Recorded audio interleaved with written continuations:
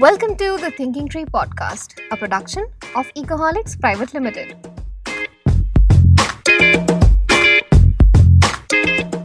Ever found yourselves entangled into the web of economic concepts? They are pretty freakish, to be honest. But if you don't understand how it works, then you should definitely keep listening.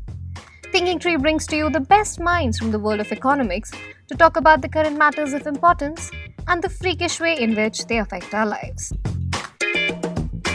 The show is strictly for educational purposes. The opinions expressed on the show are personal to the individuals appearing in the show and not those of Thinking Tree Ecoholics Private Limited. The show is not intended to offend or defame any individual, entity, caste, community, race, or religion, or to denigrate any institution, person, living or dead. Listener discretion is strongly advised. Hello and welcome to Ecoholics Thinking Tree series. Today we have with us very distinguished personality, Dr. Govind Rao. He was the member of 14th Finance Commission. He was also the member of Economic Advisory Council to Prime Minister. He was also the director of NIPFP. Welcome, sir. Welcome to our show. Thank you. Today we'll discuss about an insight into the concept and the structure of fiscal federalism in India. Because he was the member of 14th Finance Commission, so none other person or personality can explain better than him. Be it a federal government, a union government, a democracy, or a monarchy, finances have always been a matter of debate among them.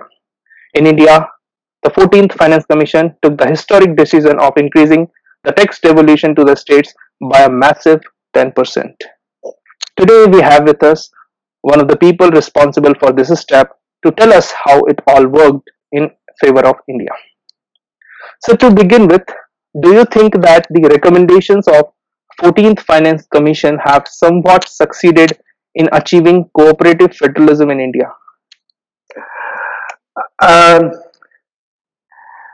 Let me at the outset say that you did in your introduction mention that the 14th Finance Commission did a massive increase of 10 percentage points Yes. in the tax devolution.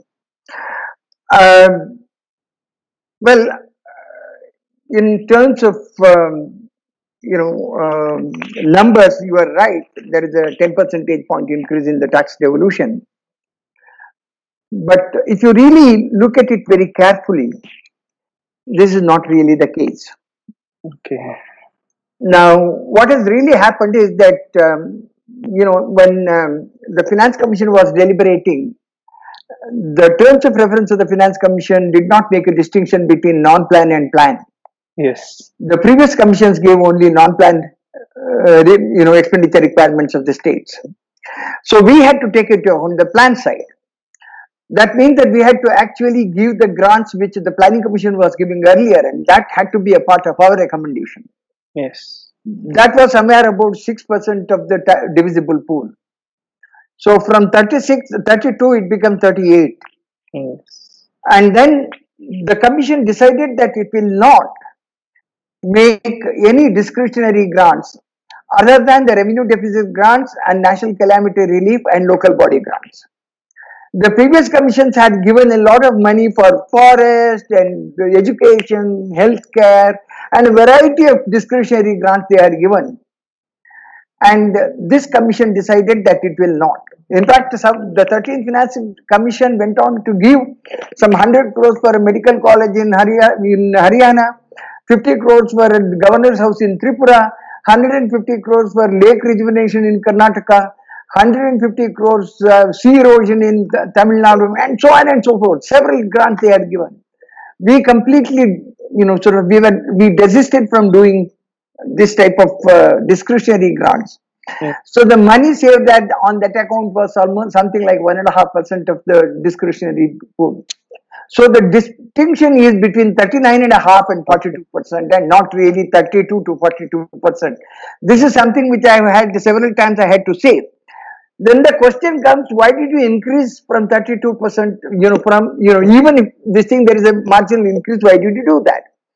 So what we did was, we looked at the recommendation, we look at the expenditure pattern of the states and the center. And if you really look at it from 2002 to 2005 to 2012, Yes.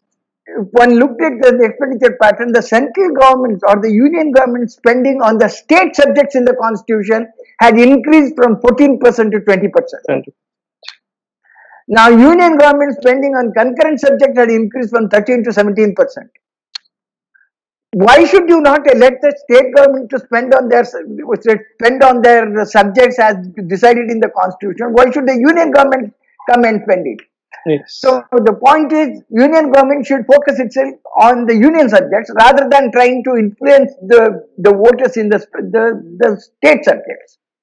You know, it's easy for the union government to come and make spending through centrally sponsored schemes, because this is where you can go to the electorate and then say that, look, I am spending on you, it is not your state government spending on you. You know, basically it's a sort of a vote catching sort of strategy.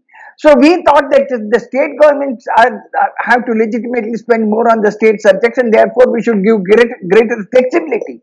Yes. I mean, even when you have the centrally sponsored schemes, it can be a grant, but then they don't have flexibility. They, you know, it is not an untied grant. So, and therefore, we increased it by 2.5 percentage points. So it's not really that we have made a massive increase. So in some ways, I think this was an act of rebalancing. You know, we did this act of rebalancing. Yes. Of course, the central government has always complained that, you see, we have gone well beyond what they wanted us to do. Yes. But then the Finance Commission is an independent body; it is supposed to do. However, you should also realize that you know, this Finance Commission is only one of the instruments. Finance Commission giving you transfer. The total amount of money, the decision on the total amount of money to be given to the states is decided by the central government itself. Yes. And that has not changed. In fact, you know, if you look at it, something like the 60% of the state central revenues are generally, the tax revenues generally go to the states. That is, you know, for both the Finance Commission's transfers and other transfers. So that has not changed. What happened immediately after the recommendations were made, you know, the untied transfer to the states increased, flexibility to the states increased to that extent, but then the central government was not satisfied with that. So that, see, the recommendation, the implementation of the recommendation coincided with the sharp reduction in the petroleum prices. Yes. The international price of crude. What the central government did is to levy additional excise duties on state, and any discretionary changes that they made is through cesses and surcharges. So to a considerable extent, and these are not shareable with the states. And to a considerable extent, what the Finance Commission did through increased tax devolution, they undid through increasing, you know, taxes which only go to the center. And as a subsequent period, even the centrally sponsored scheme, they had a committee which basically made a recommendation. You know, they appointed a committee to rationalize the centrally sponsored schemes, and that committee, you know, there were about 66 schemes. They reduced it to 29 umbrella schemes, and then classified the schemes into you know, so the core of the core and optional, and increase the state share in these schemes. Earlier, for example, Sarva Shiksha Abhiyan, the center used to pay 75% and the states used to pay 25%. Now, most of the things have been reduced to 60-40. Indeed. Okay. Now, and in other words, they increase the share of the states. So, our attempt at rebalancing and giving a larger proportion of untied transfers could to a considerable extent, you know, done away with, you know, sort of nullified through some of these measures. But nevertheless, I think the states were happy, and you know, and I thought, I mean, there was a lot of hue and cry at the time. You know, many of the people saying that, oh, now, you know, centrally sponsored schemes on education, healthcare, and all that will vanish, and you know, and then obviously the money, the state will not make adequate allocation to you know, social sector. and that was not found to be true. States continue to make substantial allocation to the social sector. It's another thing that what allocation is made is not enough because they don't have the money. Yes. That's a different issue. But basically, one, it is not that Finance Commission did something very unusual. And we did only a marginal increase, but to a considerable extent that has been nullified by the actions of the state. So, in other words, you see, you need much more robust institutional mechanism for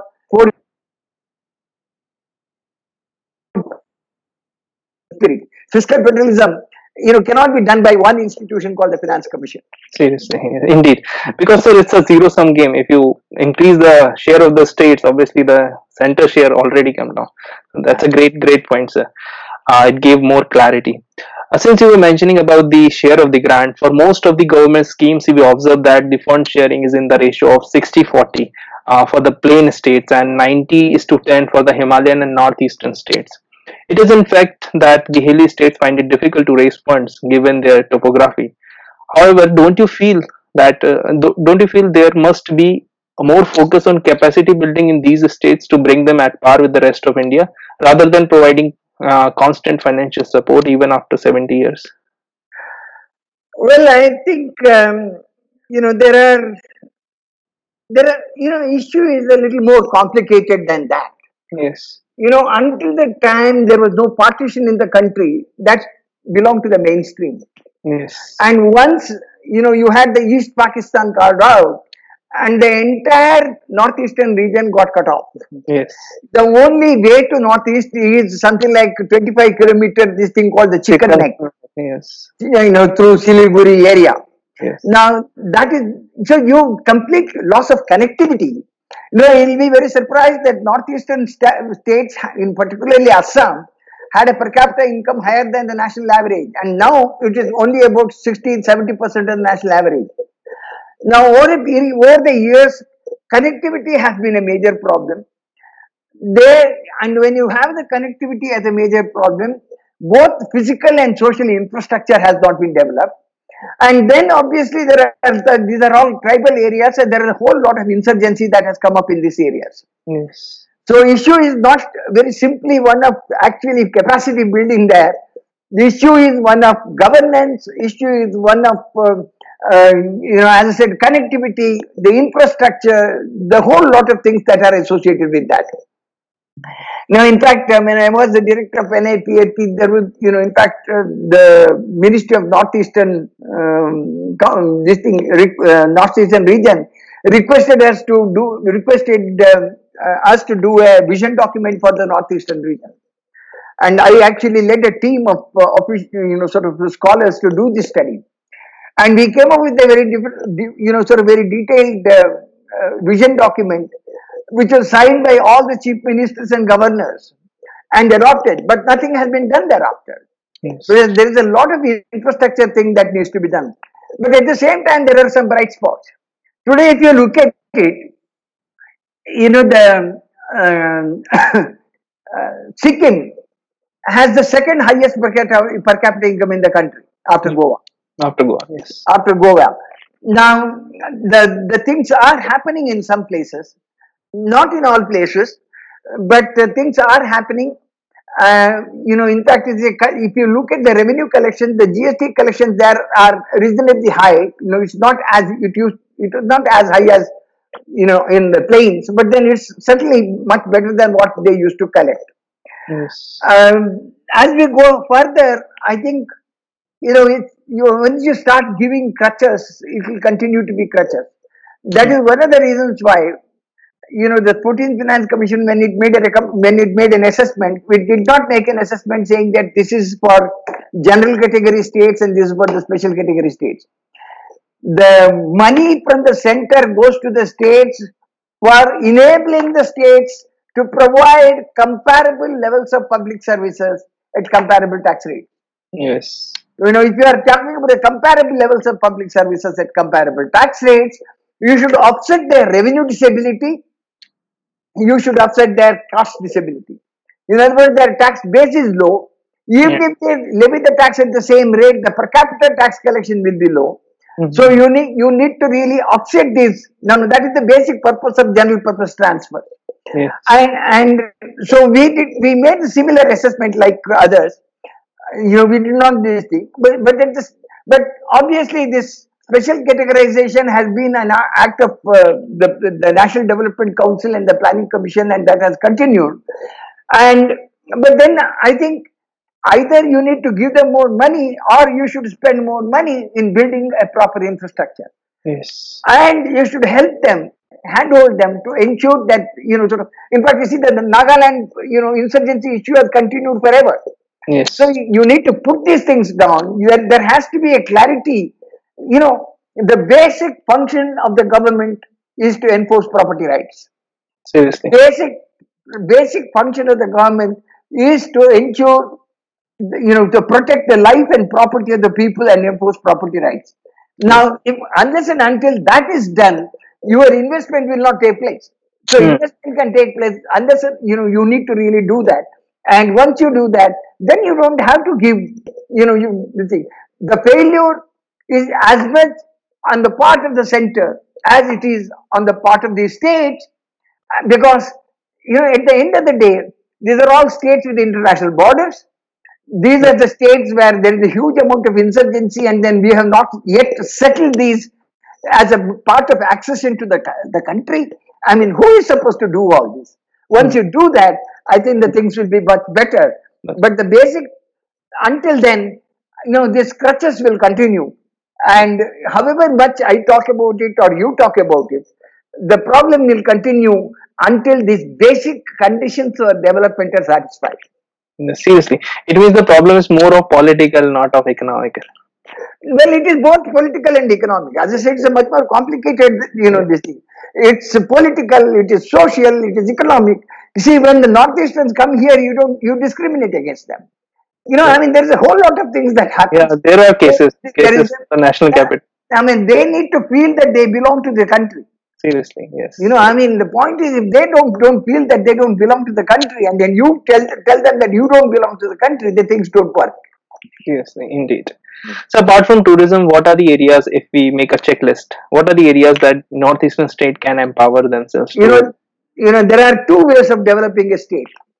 One is either you take capital, yes, or you take the people out of people and take them to the capital.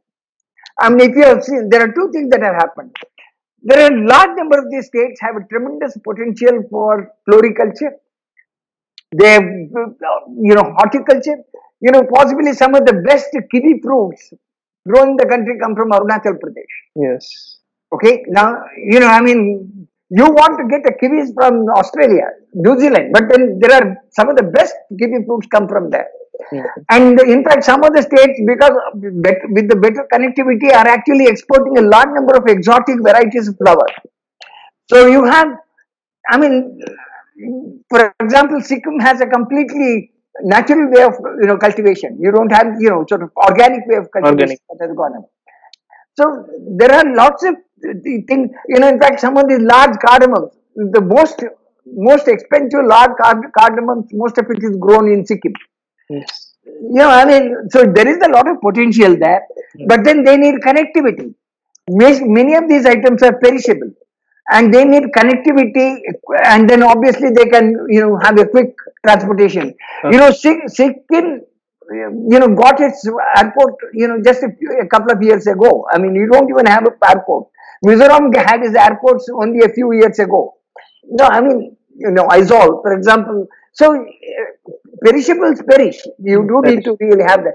So, in other words, there's a lot of investment that you need to do in infrastructure. There's a lot of investment that you need to do in terms of settling the entire this insurgency issue. And once that happens, because you see, transportation becomes much more in the areas where there is insurgency.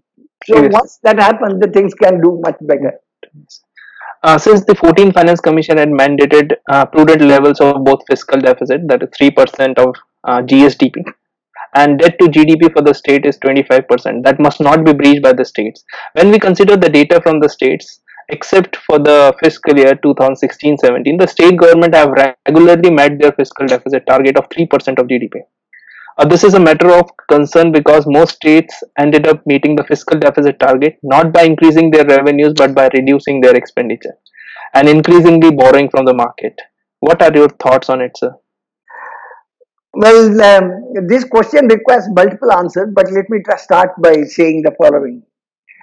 Number one, sort of your interpretation that 3% of GDP and 25% of GDP as fiscal deficit target is broadly true, not entirely true. Yes. Because the Finance Commission went a little bit, see, its recommendations are very nuanced. It went a little ahead and said that if a particular state has its debt to GDP ratio less than 25%, and its interest payment to revenue less than 10% in the previous year, it can get additional borrowing space of 25 basis points. That means states can go up to 3.5% of GSDP if its debt to GSDP ratio is less than 25% and its interest payment to revenue ratio is less than 10%. Okay, now, so that means some flexibility was given to the states there. So, I want to keep the matters, clear. Yes. It's not just 3%. So some states which had a better borrowing capacity were given more borrowing space. Yes. And then what happens is that obviously any target that you give, any summary measure that you give as a target, obviously the focus will be on target. Yes. If you say that you should have a revenue like this and an expenditure like this, you put multiple targets, then obviously they will have to look for multiple targets. Now you can reduce the deficit either by, again, it's not that they really have much of a choice. What really happens is that the central government they have to seek the permission of the center to borrow. Center to borrow, yes. The constitution gives them allows them to borrow, but if they are indebted to the center, they have to seek the permission of the center to borrow. The center will not allow them to borrow more than 3% of GSDP. So obviously they are, it's a sort of a hard budget constraint. Yes. When you have that, so they have the flexibility either to raise revenue. But what revenue can be raised, particularly after the GST was ceded to the GST Council?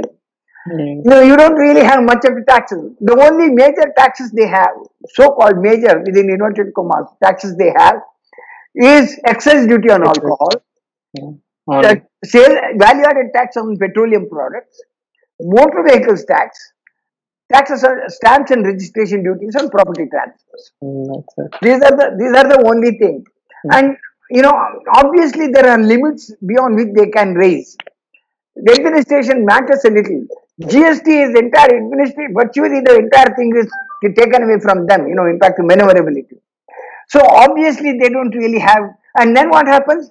The central government goes up and increases the price of petroleum products and then leaves very little scope for these people to raise taxes. Raise taxes, yes. No, because it raises additional excise duty. Even now, the crude oil prices have fallen. The central government has gone ahead and then increased the additional excise duty. Yes. And this additional excise duty, when you increase, that is not shareable with the states. So they don't really have have that much. In other words, you curtail the taxing space. So yes. They don't really have much of a taxing space. So what do? They don't have much of a thing where they can sell and then disinvest and do that. And of course, some of the states are now thinking because of the COVID problem. That's a different issue. But so obviously, the only thing is expenditure. Here again, what happens is that the productive expenditure get taxed.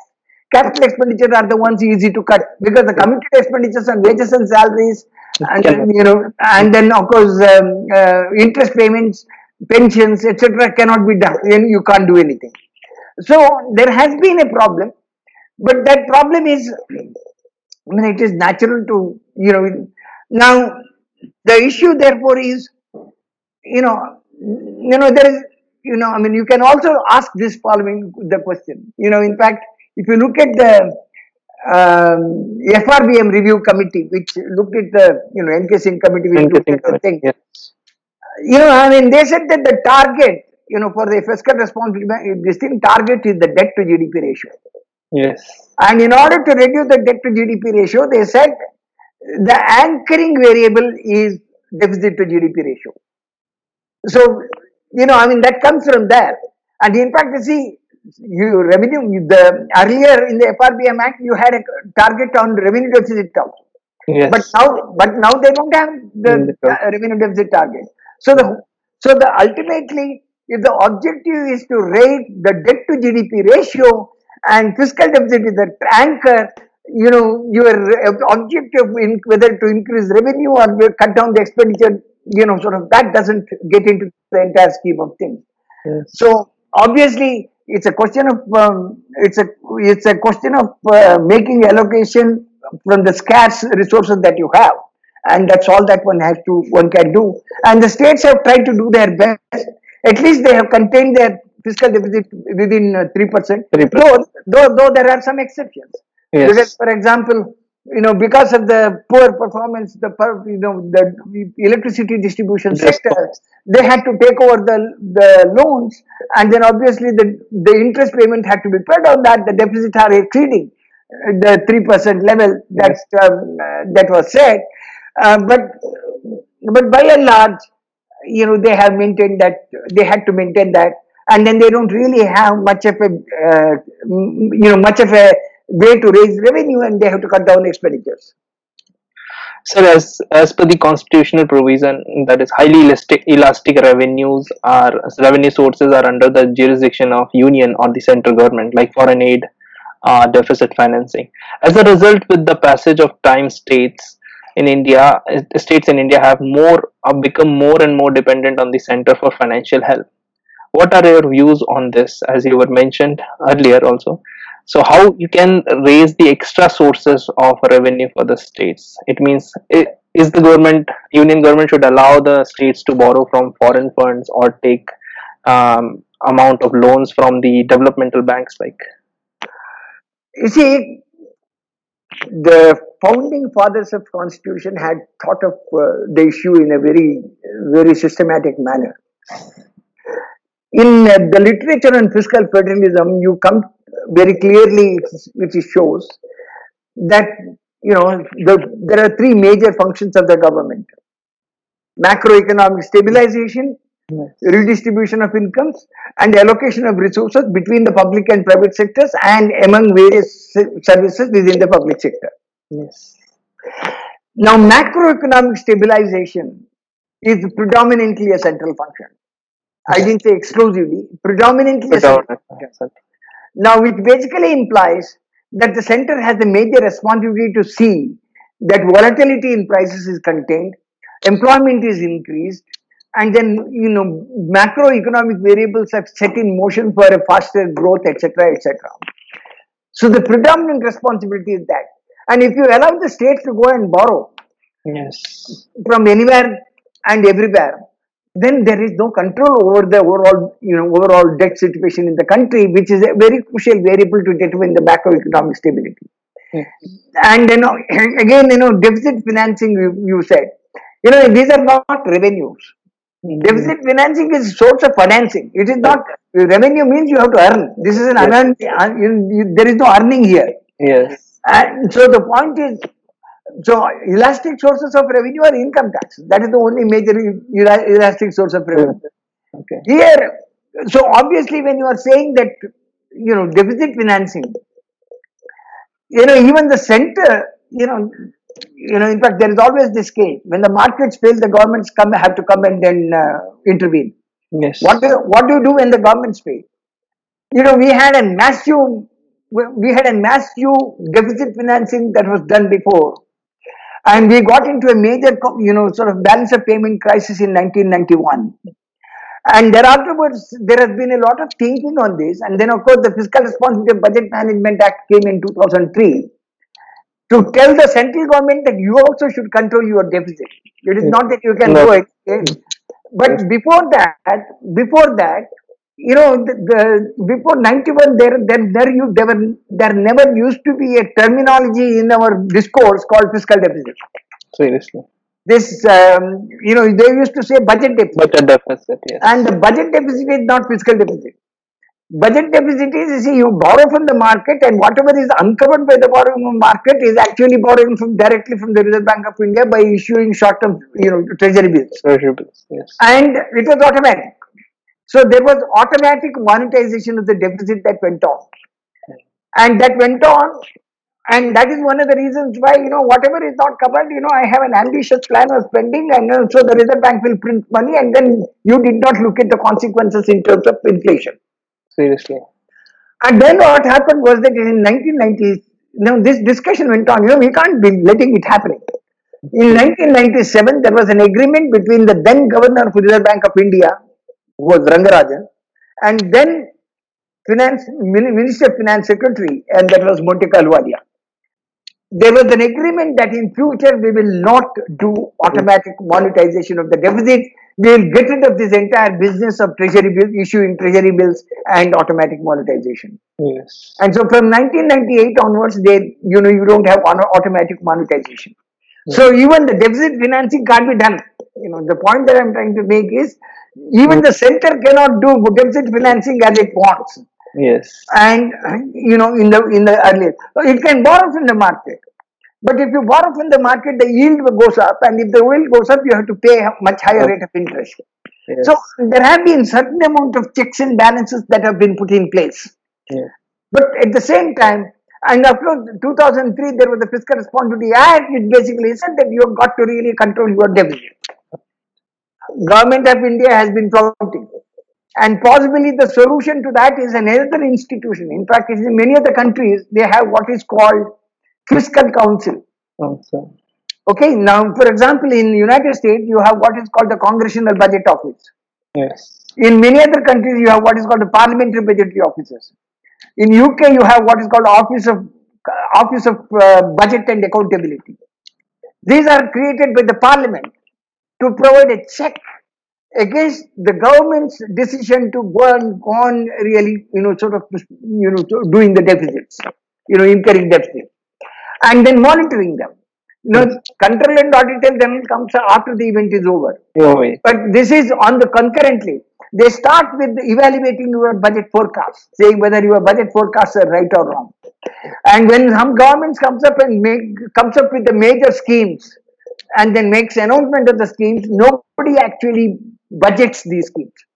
This Parliamentary Budget Office actually estimates what would be the expenditure involved in actually carrying out these schemes. You said Namami Gange, it has gone on, and a lot of money has been put in the drain, and we don't know what is the total amount that is really required to clean up the Ganges, and what are the various things. But we have been spending taxpayers' money on these. And then the third thing is monitoring the fiscal deficit of the government and saying that, look, you can't do this. Yes. So that has not happened. And in fact, there is a recommendation in the 14th Finance Commission basically asking the government to move the Parliament to appoint a fiscal council. Fiscal, yes. Okay, now, these are all institutions of, the basic question that I asked. When the market fails, the governments intervene. When the governments fail, what do? You need to have the institutions to create checks and balances in the system, and that is precisely what we had said. But in any case, as I said, it is not that the government of India has all the things, and the state governments have to really manage within whatever is available, and that is the reason why you have an independent institution called the Finance Commission, which comes every 5 years and then basically examines the finances of the center as well as the states and sees what is the reasonable amount of money that can be transferred to the state. And to the credit of successive governments in India, one of the major things about the Finance Commission is that it has been respected, its mandate has been taken, and then its recommendations have been accepted. Yes. For the most part, by and large. There have been one or two exceptions, but by and large, the basic recommendations and the transfers have been accepted. Yes. I think after the change in the organization of Planning Commission to Niti Aayog, the relevance of Finance Commission has come up, and that's a great, because we have a constitutional body. And that's not really the case. I'll tell you, It is not the relevance of the commission has come up. Actually, it resurrected the revolution. You see, if you go back and look at the history, Yes. Sort of when the third commission came into picture, that finance commission was not asked to look at only the non-plan side. I mean, it was asked to look at the totality. Yes. But by that time, the planning commission has become a reality, though it is not a constitutional body. It's a, Extra.